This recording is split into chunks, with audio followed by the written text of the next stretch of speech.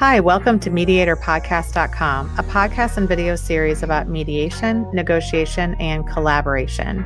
My name is Melissa Gregg, and I provide online valuation, divorce, and mediation services based out of St. Louis, Missouri. In this week's episode, we're actually going to discuss a book written by our guest, Kimberly Best, How to Live Forever, A Guide to Writing the Final Chapter of Your Life Story.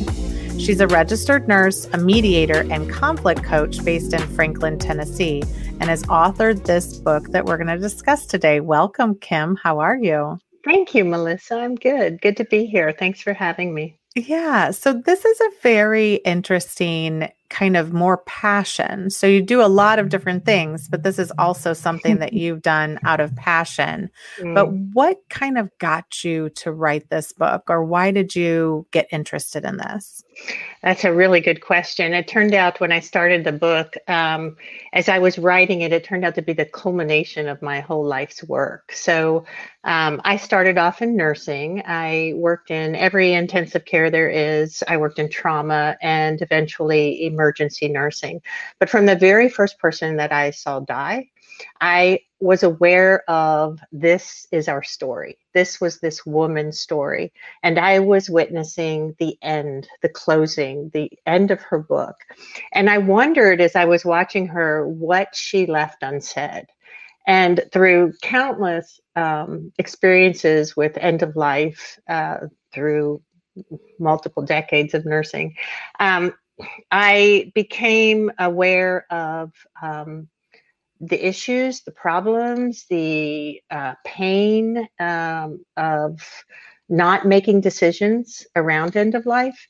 And when I became a mediator with my nursing background, I found that I was having more and more clients who were dealing with chronic and terminal illness and end of life, and recognized the conversations that they need to have and the power of using mediation to have these hard conversations, so that through all of that, the theme of a story, that we're writing our story. With every interaction we have with someone, we're sharing a story and writing a story. But we want stories to end well, right? Like we want this not to be about dying well, but about living well all the way to the end. And for that, we kind of need a roadmap. We need to plan. We need to be purposeful, just like with everything else. So I combined what we needed to find out about legal issues, what we needed to discuss in terms of medical decisions, and relationships gone awry, conflict in relationships, our end of life ceremony, which is often around conflict, and how to handle those conflicts and make those hard decisions along the way. Well, and I think people are kind of like, well, okay, well, but I don't have a terminal illness, and I feel pretty healthy. I feel like everything's fine. So this might not be something that I need to do right now. I'm in my 40s, and what can I learn from reading this book that maybe would help me understand that there's a little bit more involved than just like waiting till the end and getting everything done, right? Right. One of my goals in writing this book was to get us to talk about dying. In all the aspects of the book, that's a theme that comes up. So the book came out right before COVID, which I thought was terribly ironic and really fortuitous if we wanted to begin to have these conversations. I say that talking about dying is the final frontier of taboo subjects that we don't have. And by not having these discussions, we are closing our best potential for finding solutions, for honoring our choices, for having empowerment around our choices around legal and medical discussions. I know this, Melissa, that is medicine has advanced, dying has gotten harder. Because what used to kill us doesn't anymore. So it's taking longer and it's harder for people to die. Now, in terms of somebody 40 years old, you probably have aging relatives, but that's not really even the point. I have stories in my book of all ages I mean, I had a 5-year-old niece die of a brainstem glioma. We're not guaranteed our next moments. And if there's one lesson I learned from all my nursing years, it is that all we have is this moment. So I don't think it's ever too soon to have the conversations. Because I think when that does happen, whether it's an accident or an illness and we're caught off guard, it won't be, our response won't be, yes, this is awful. It's truly awful, but that it shouldn't happen. You know, we spend so much time with the denial and that it shouldn't happen. And what have I done wrong? And what is the medical system doing wrong? When in reality, this is life. So if we bring to light all these conversations that are life, I think we'll be stronger going into those when they'll happen, because it will happen to all of us. Mm-hmm. Well, and I think there's a point of being prepared, but not like actively trying to wish it to happen, right? I mean, like you can do things that, because I think when people get to the end of life, or if they have loved ones, they're looking and saying, okay, well, what would they have wanted, right? And then they're trying to second guess, and they're like, well, I think they said they wanted to be cremated. No, I think they wanted to be buried next to so-and-so, you know, and then the families all having these conversations, guessing of what somebody had wanted at that stage, right? I couldn't have said it better myself. That's exactly right. And the pain that comes with that. So there is, I've interviewed a lot of people, the ones who didn't know what to do, even around healthcare decisions. So especially around healthcare decisions, especially around even COVID, while our loved ones are alive, you know, we make the assumption that living at all costs is what we want to do, when in fact, often we're torturing people by doing that. I want to give a shout out real quick, because it's a good time to do that, to Atul Gawande, who wrote Being Mortal. And what he did in that book, if you haven't read the book, it's an incredible book, but he normalizes, we are born and we will die. And that's tough. Like, being born is not, you're a mom. I mean, being born is hard, like, and so is dying, but that's normal. That is life. The cost of living is dying. So if we can understand the process that our bodies go through, understand that it is normal. It doesn't mean we don't grieve it when it happens. It doesn't mean it's not sad and that there's not a lot of loss, but there is a circle of life.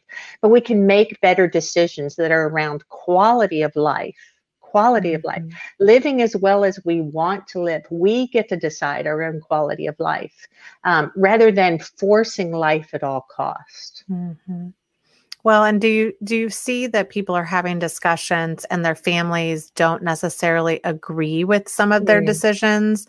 And so they're like, well, I'm going to do whatever I want to do at that point. There's a lot of misinformation with that, with a decision. So, you know, there's so many decisions around hard things that we wanted to take a yes or no to, right? Like, I want everything done, or I don't want everything done. And the thing, you're right, we need to have the discussions. And my book outlines these, like, questions, you know, who do you want present? You know, how much pain are you willing to go through? How much risk of maybe getting better versus not? What kind of side effects? You know, defining your own quality of life, so that people don't have to decide that for you, number one. But when you have the conversation with the families as well, so they can understand the whys of that, then it cuts down on the conflict during.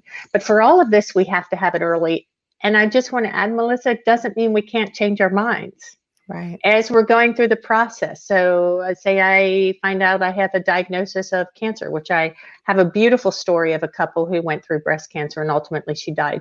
They knew at what point they wanted to stop chemotherapy, because she knew she didn't want to die in a hospital. She didn't want to die terribly sick. You know, she wanted to spend as much time at home as she could. I mean, these are the discussions, but we so much pretend that this isn't going to happen to us. And we're not looking for it too, right? But we're starting out with okay, I don't know what this is like because I've never been there, but I've seen my neighbor go through this and I know I don't want to do this. Okay, so what is your point that you want to keep fighting for? You know, some people have said, you know, I want to do whatever it takes to keep alive as long as I'm able to walk. or as long as I recognize my family members, or as long as I can watch baseball on TV. I mean, you get to decide what those are, right? And then, as you alluded to before, all the conflicts around when we don't make end of life decisions. I give all kinds of options for your end of life ceremony. You can write your own. You can videotape something and have it there. I mean, the sky's the limit, but families struggle when we don't have these conversations and they don't know what we want and they live with that. So in writing our story, I believe we're leaving our legacy, right? That's why I use the How to Live Forever, because stories live on. We don't, but our story does. And I had a client tell me that I will be remembered by my ending. If I have a terrible ending, that's what my family and friends are going to take as a memory of me, right? So how can I do this so that my ending gives them peace too? Sure. No, it makes so much sense. But I think it's also, what we were kind of talking about earlier. It's about having conversations that are somewhat emotionally difficult that we just shy away from. Like, if we don't talk about that, then it's not going to happen. If we don't, figure it out, we'll just worry about it because, we kind of put it off to a perpetual never going to happen. And then when it does, we're not only in the stages of grieving, but we're also in the stages of like, does anybody know what we're supposed to do next? We so right. We didn't have the conversation, or I didn't listen to the conversation, or I wanted to ignore it because I just didn't want it to happen. So a lot of that, I think, happens. No, that's 100% true. And I completely forgot what I was going to say. Well, a topic that, this is centered around is dying. And I think it's it's hard facing your own mortality. And it's probably even harder to face other people's mortality. And then everybody wants something different. Right. And so let's talk a little bit about what we start to get to. When do people start to really want to create this final chapter of their life? I think if it's not us going through it, we have people that we know or have gone through it, right? Probably all of us have lost a relative. And I think what you just said about having those conversations versus not, you are right. They're emotionally challenging conversations. And you're also correct that we tend to put those off, hoping they'll go away, but they don't. So I like to think that we have short-term work when we're at our best in planning for these things and having the conversations versus having a long-term response that is a bulldozed pile of all the conversations we didn't have before, including family healing. I mean, this is about, also to whatever degree, family estrangement is up huge, but to whatever degree we want to make amends with people that we become estranged for, we have an opportunity to do that before ending. We can't do that later. So just all the regrets that we have around dying. So yes, we need to acknowledge that we're going to die.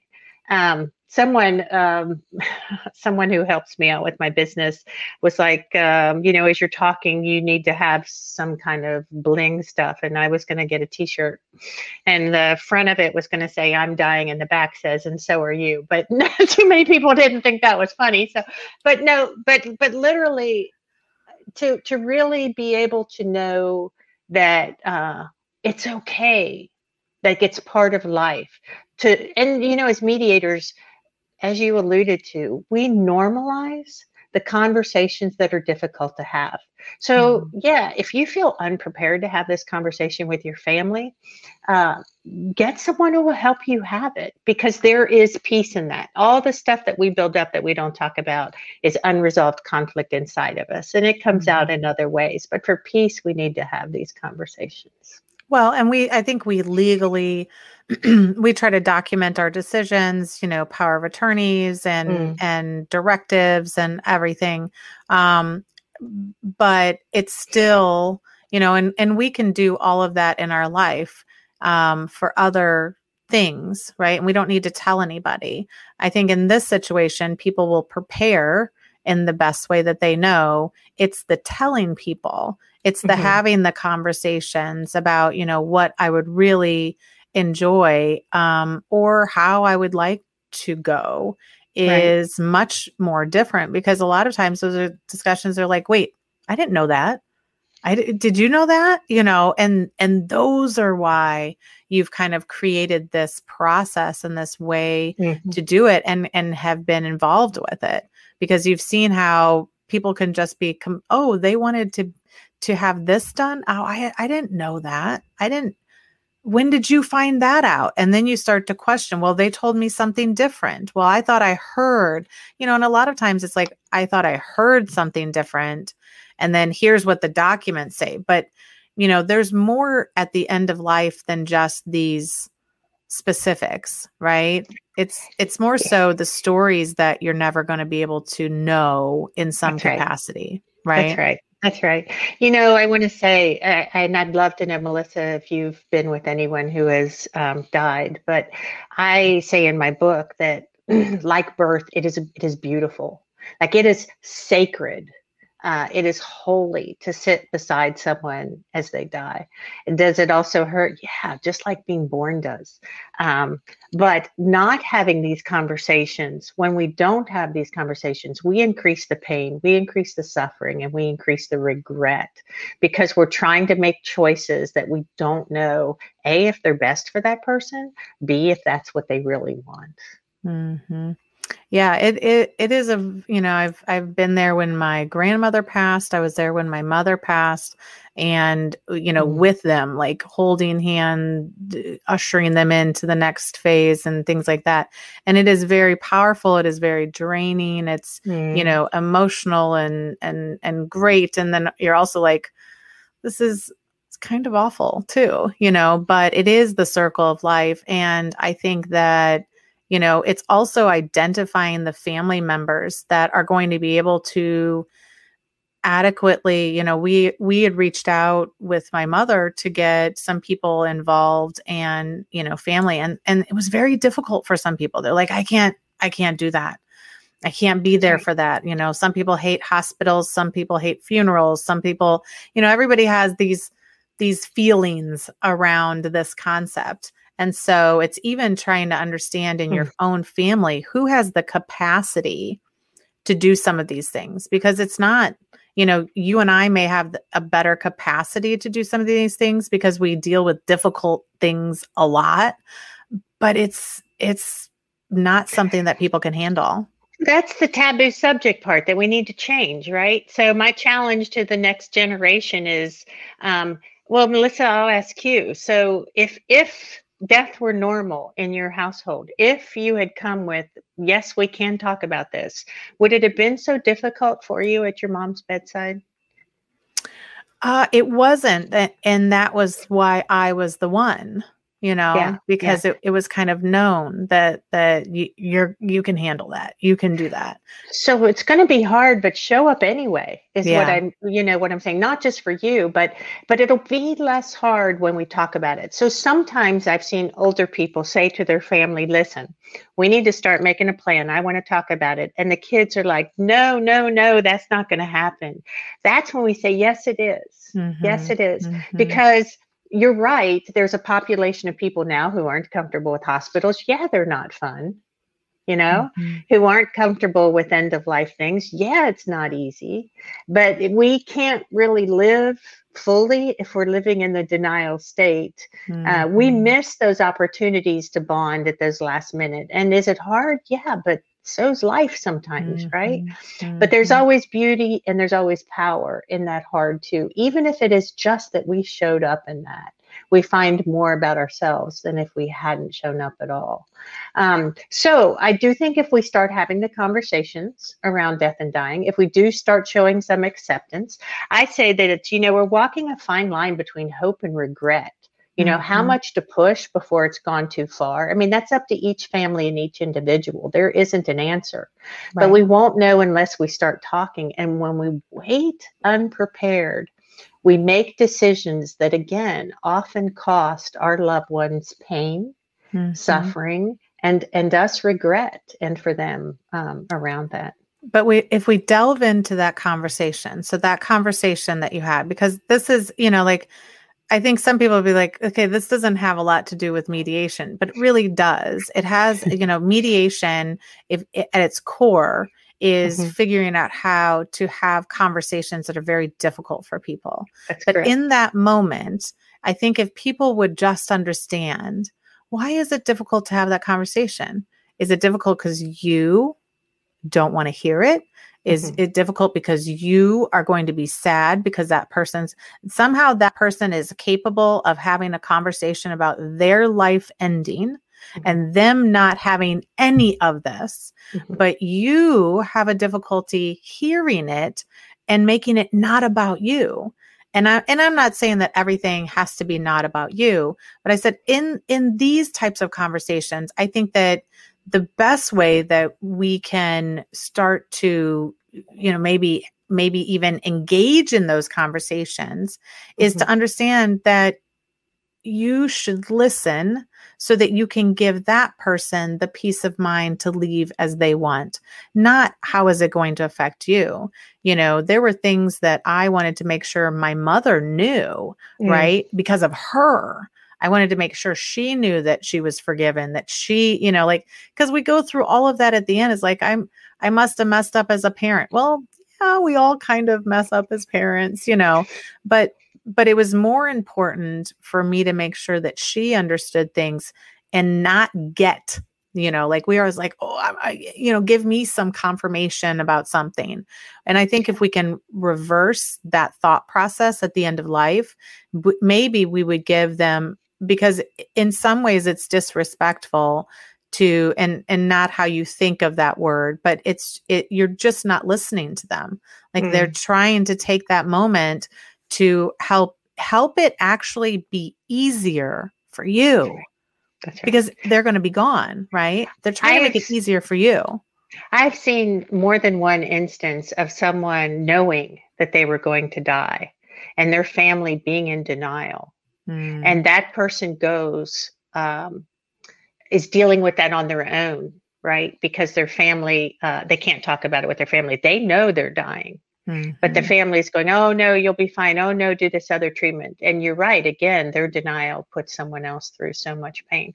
But on the subject of mediation, um, there are several things around this that are perfect for mediation. I know in my studies for the book that one hospice chaplain that I spoke to up your way, as a matter of fact, was talking about that in his hospice institution, about 50% of patients were estranged from family. And I think Mm, about the culture we live in. At least in my family, a lot of families, if you got on the wrong side of them, they're just not going to talk to you anymore. But mhm. as life goes on, we kind of run out of people then, which we really, really don't want that to happen. Right. So, family estrangement. That family estrangement was actually my very first mediation around end of life stuff that I did. And so there's all the legal decisions, which are Mhm. many, the wills, the advanced directives. There's a list of them in the books. Then there's the advanced directives themselves, who you want to be speaking for you. Then there's the end of life ceremony, end of life decision thing. These are common conflict areas that tear families apart, right? So, Mhm. um, and keeping in mind that relationships is my last one, but relationships mean we have a family history that's been going on for generations. And there's always those family members who are seen as the problem or whatever. So I have yet to run across a family that doesn't have some sort of conflict. And maybe they can't talk to each other because of their history of conflict. And it makes making these decisions hard, not just because Sure. the topic is hard, but because the family histories are. And I have people ask me why mediation over, say, counseling for this type of situation.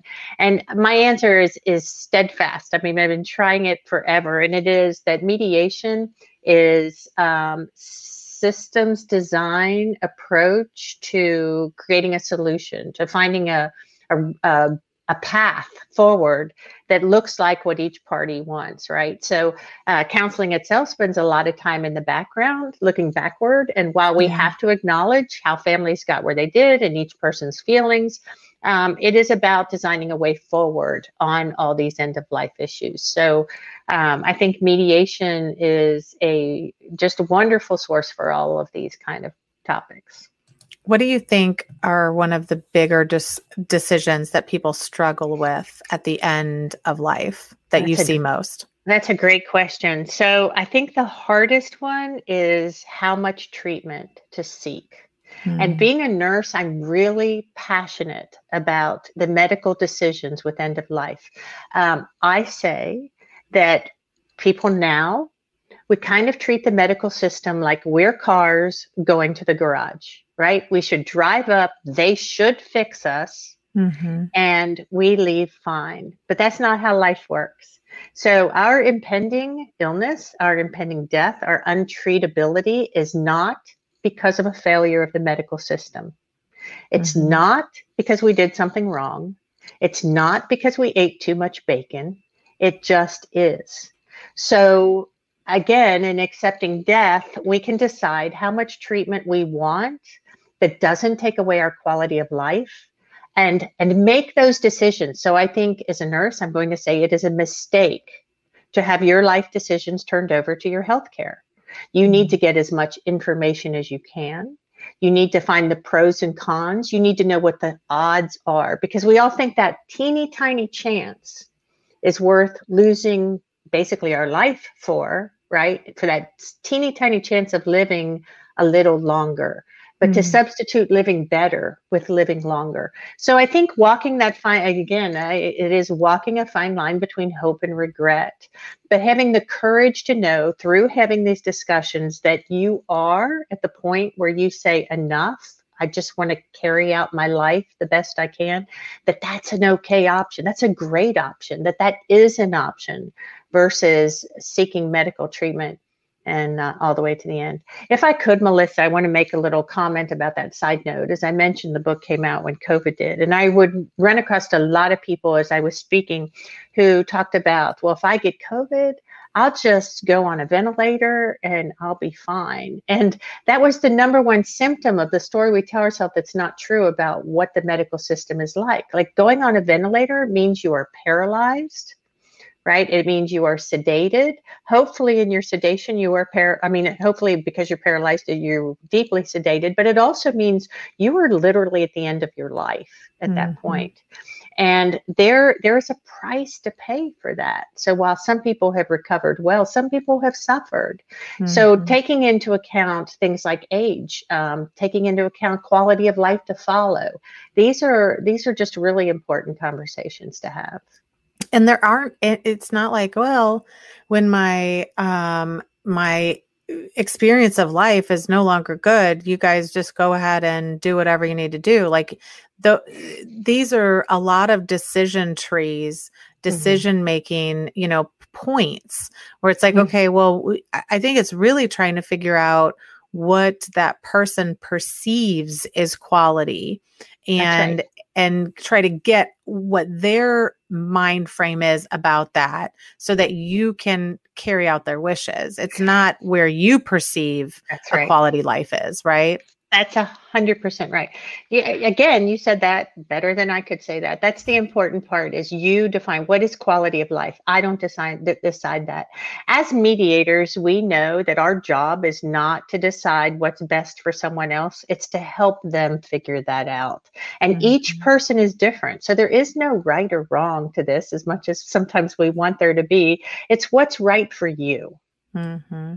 Yeah.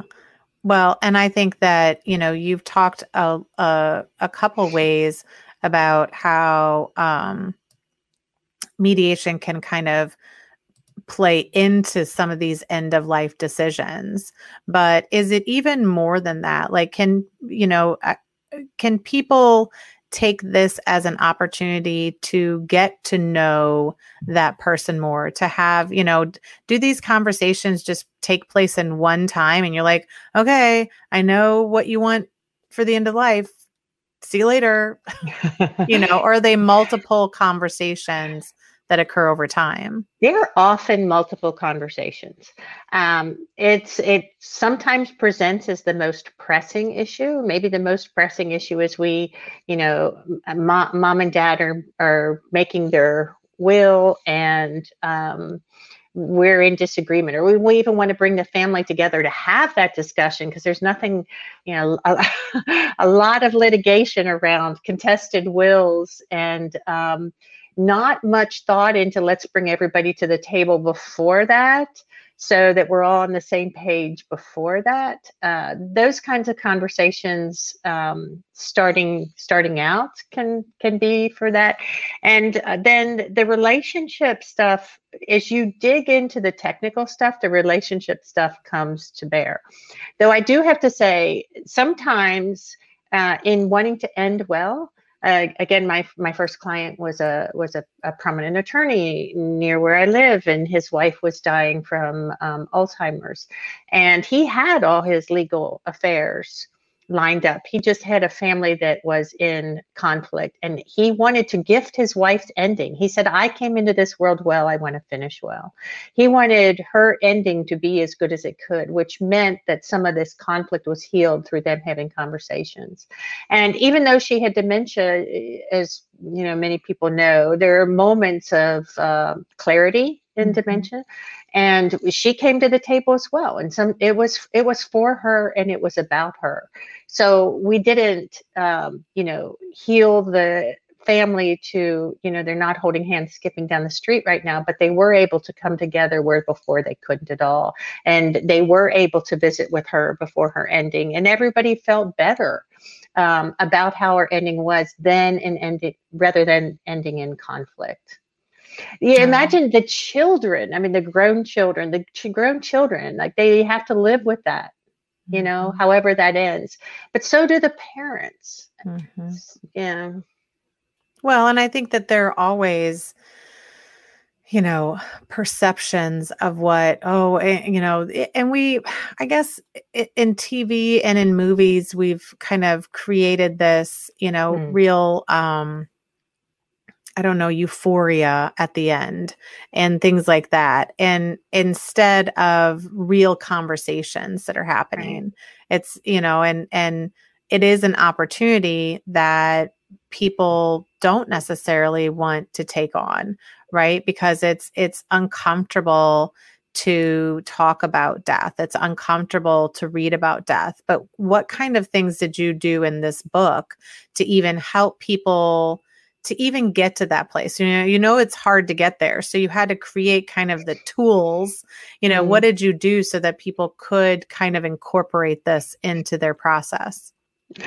That's such a good question. What I did was tell stories of people that I've seen go through it. Some who hit it out of the ballpark, and some who really struggled. Knowing it's a struggle for all of us. I mean, it wasn't easy for the people who put in the work.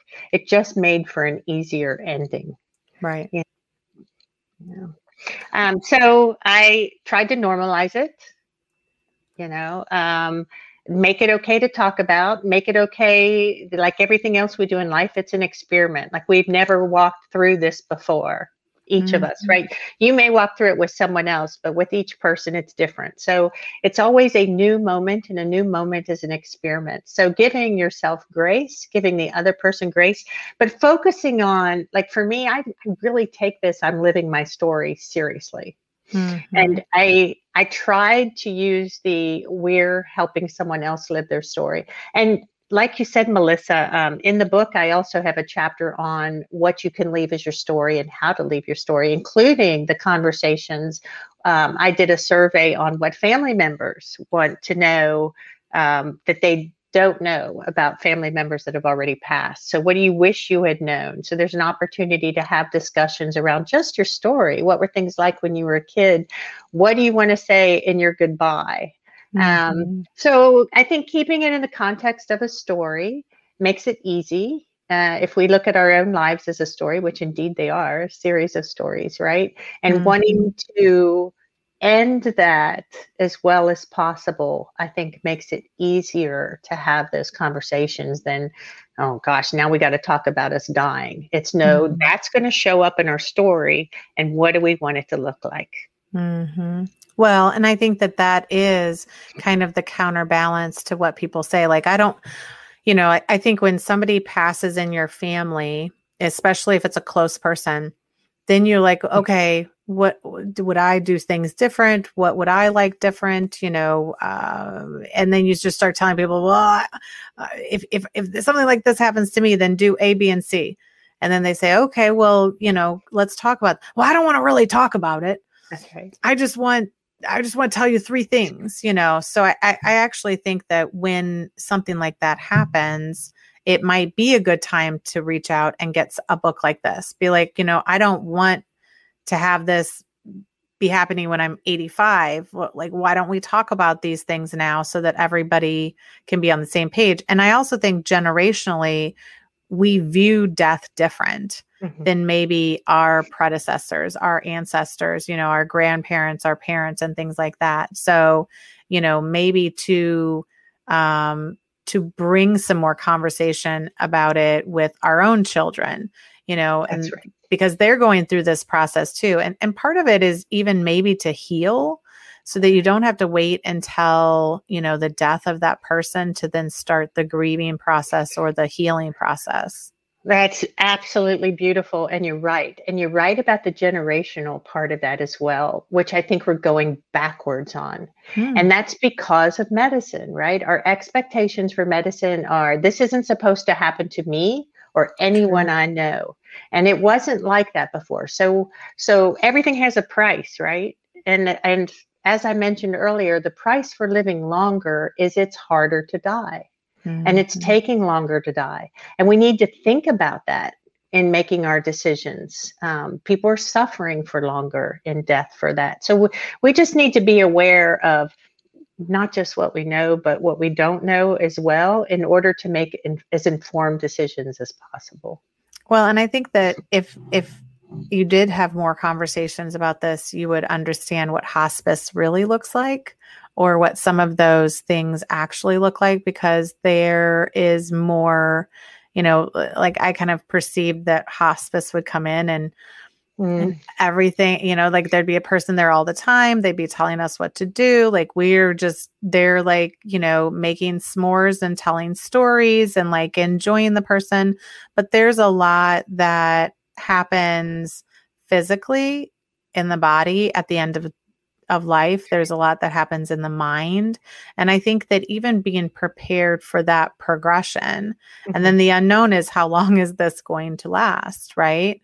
And so I think that having those discussions about who is going to be involved with that, because it does take people, it does take bodies, it takes, helping, and it can't all rest on a few family members, because it really is maybe not what everybody envisions. I don't know. Yeah, it isn't. Every time is different. Yeah. And the unknowns, I mean, I know you know this, Melissa, but from moment to moment, well, walking my own dad through this, I called my family 3 times and said he's not going to make it another night. And then he would. I mean, our expectations without knowing what it could be, it's hard. And it's hard. It was hard for me as a nurse, knowing that anything could happen when literally anything did happen. I mean, it is tough. It is hard.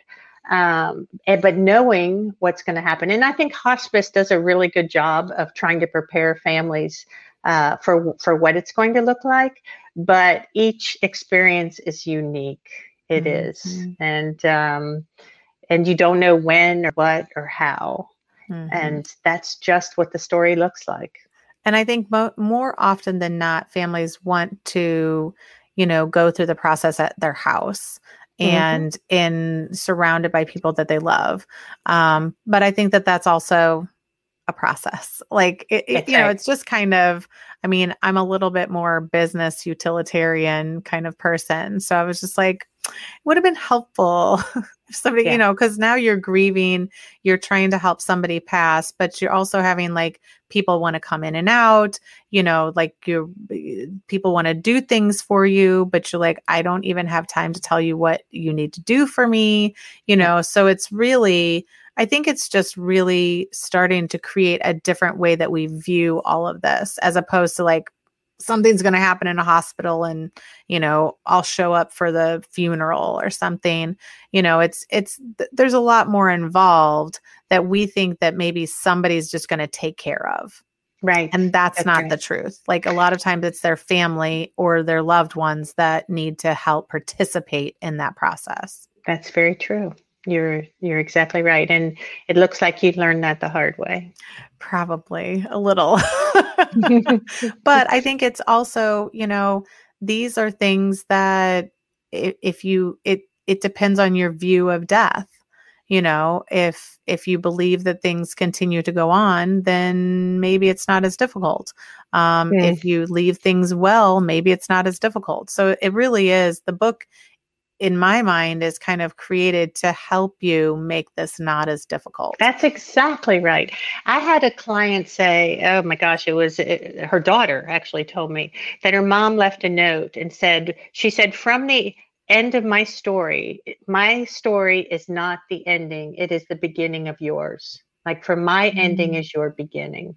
And that is true, right? Because what we do and how we live does live on, not just how we write our story at the end, but along all of life's way. And I wanted to put that in the book too, to make us aware of who we are all the time. With every interaction, we're writing our story and our legacy.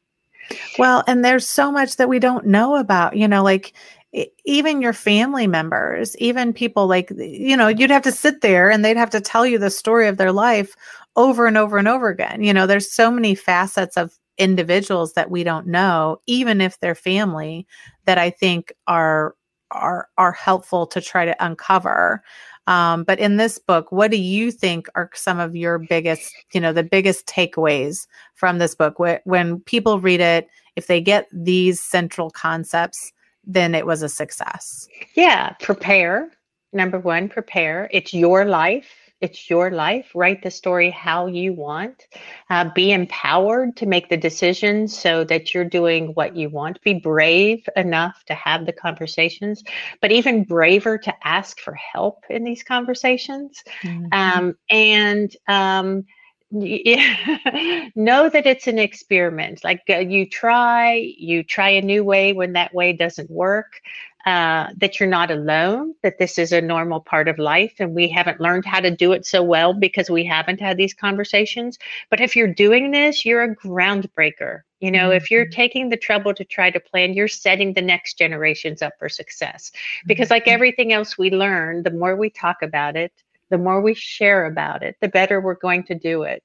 So, and it will be okay. Like it'll be okay. It's not going to be easy through the process. I've had people go through the book and say, going through the book was so hard, but I have peace now that I'm done. There are no questions. Like I know what I want. I've thought it through. My family knows what I want. I know it's going to be easier for them. So it's, be willing to do the work, because like everything else we do work for, it has its reward. And this is the most precious reward there is, your ending or someone else's ending. Well, and what I think I've been telling my kids lately and myself lately is create the story that you want them to tell about you. That's exactly right. In your daily actions, in how you deal with people, you're creating stories. You're creating stories that they take away.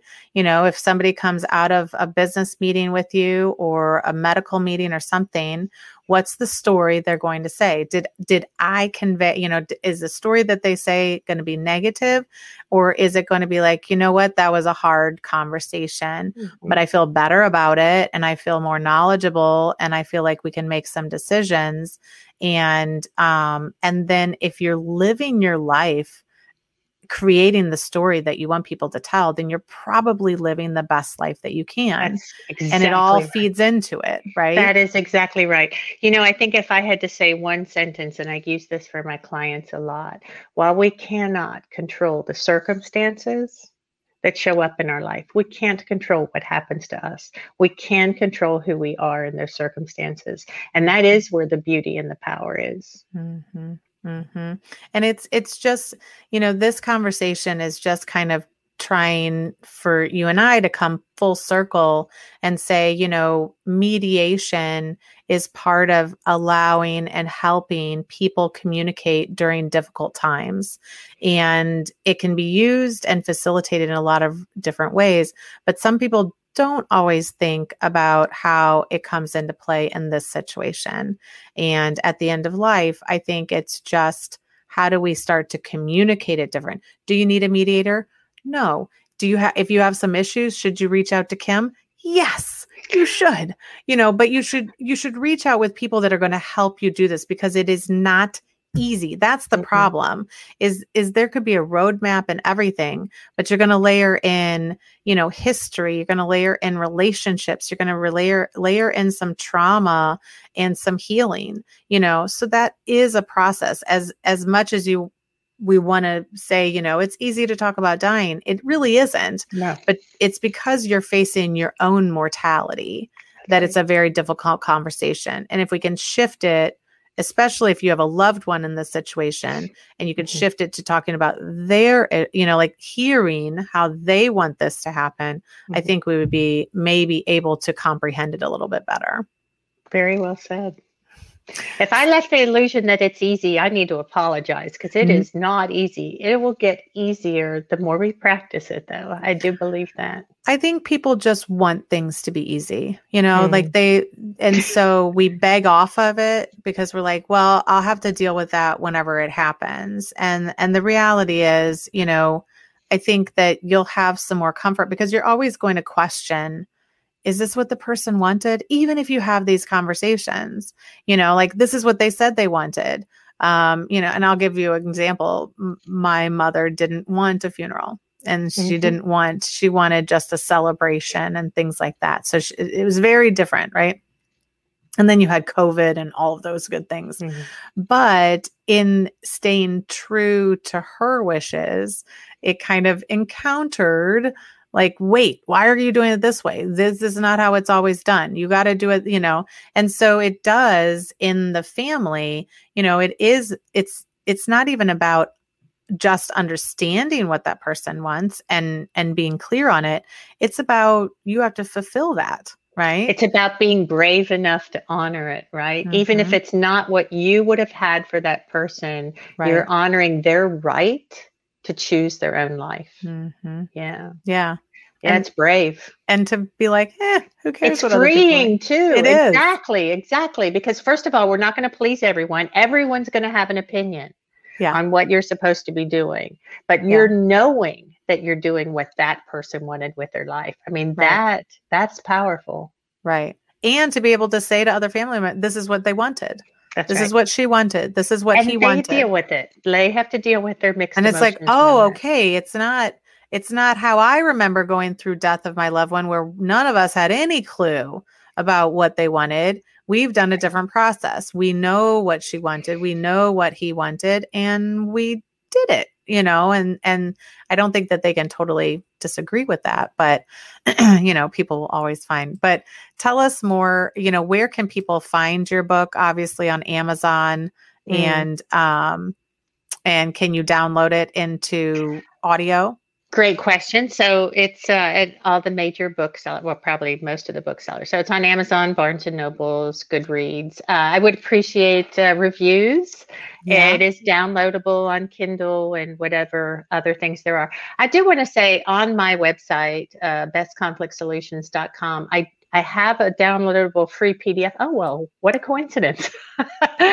That is a study guide for groups. I have led groups. I've been contacted by church organizations or hospice care organizations. And so for people who want to have group discussions on this, there is a PDF book topic week by week for book clubs. And that's about it. And we have email that they can reach out to you. But I think that anything in this, and you tell us a little bit about, mediation that you focus on, but also how you work with people, because you're in healthcare, so it's a little bit different. But what are the things that you're working with people right now on? Yeah, so I love healthcare, but I love conflict as long as it's someone else's. So I actually do all kinds of mediations. I don't do commercial mediations, but everything else in the smaller spectrum, I do divorce and elder, end of life, conflict coaching, just in any kind of relationship, small business, pre-litigation conflicts. Yeah. I love it. So, and they can get more information at Best Conflict Solutions, which is also your last name. So that's also convenient. It works. She's not well trying to say it's name. Wonderful. She's saying it's her last name. But this is awesome. And then we also have How to Live Forever, a guide to writing the final chapter of your life story. So go ahead and grab the book. Everybody, we're all going to deal with this at some time. So why not be more prepared? I think I'm actually going to try to incorporate the book in my own world for my own self, because I think that it is a healthy exercise to go through with your loved ones. And it gets the conversations, we have young kids too. And it's just talking about that they would be okay if something happened, and giving them the permission to be okay and not to be like, oh, that. Right. So it's a lot of different things, but I'm going to try to put it into play. It's not always good. It's not always easy. Sometimes life is hard. Sometimes it is. And that doesn't mean it's bad or wrong. It just is. And I know for me, for my kids, for a lot of people with their kids, they don't want them to be uncomfortable, but we need to learn how to deal with discomfort, because sometimes life is really uncomfortable. So we can't make it good all the time. So sharing that with your kids, it's like, yeah, I know this is hard, but I also know we can get through it together. And I'm also hoping that whatever my husband doesn't remember, that they will also remember. So those things. But thank you so much. We always appreciate you on here. We've already talked about some new topics that we might discuss in the future about having conversations about difficult topics, and how do we start to facilitate that in our lives. So you're always a wonderful guest, and we appreciate it. And we will see you soon. Thank you so much. I appreciate y'all too. You're wonderful.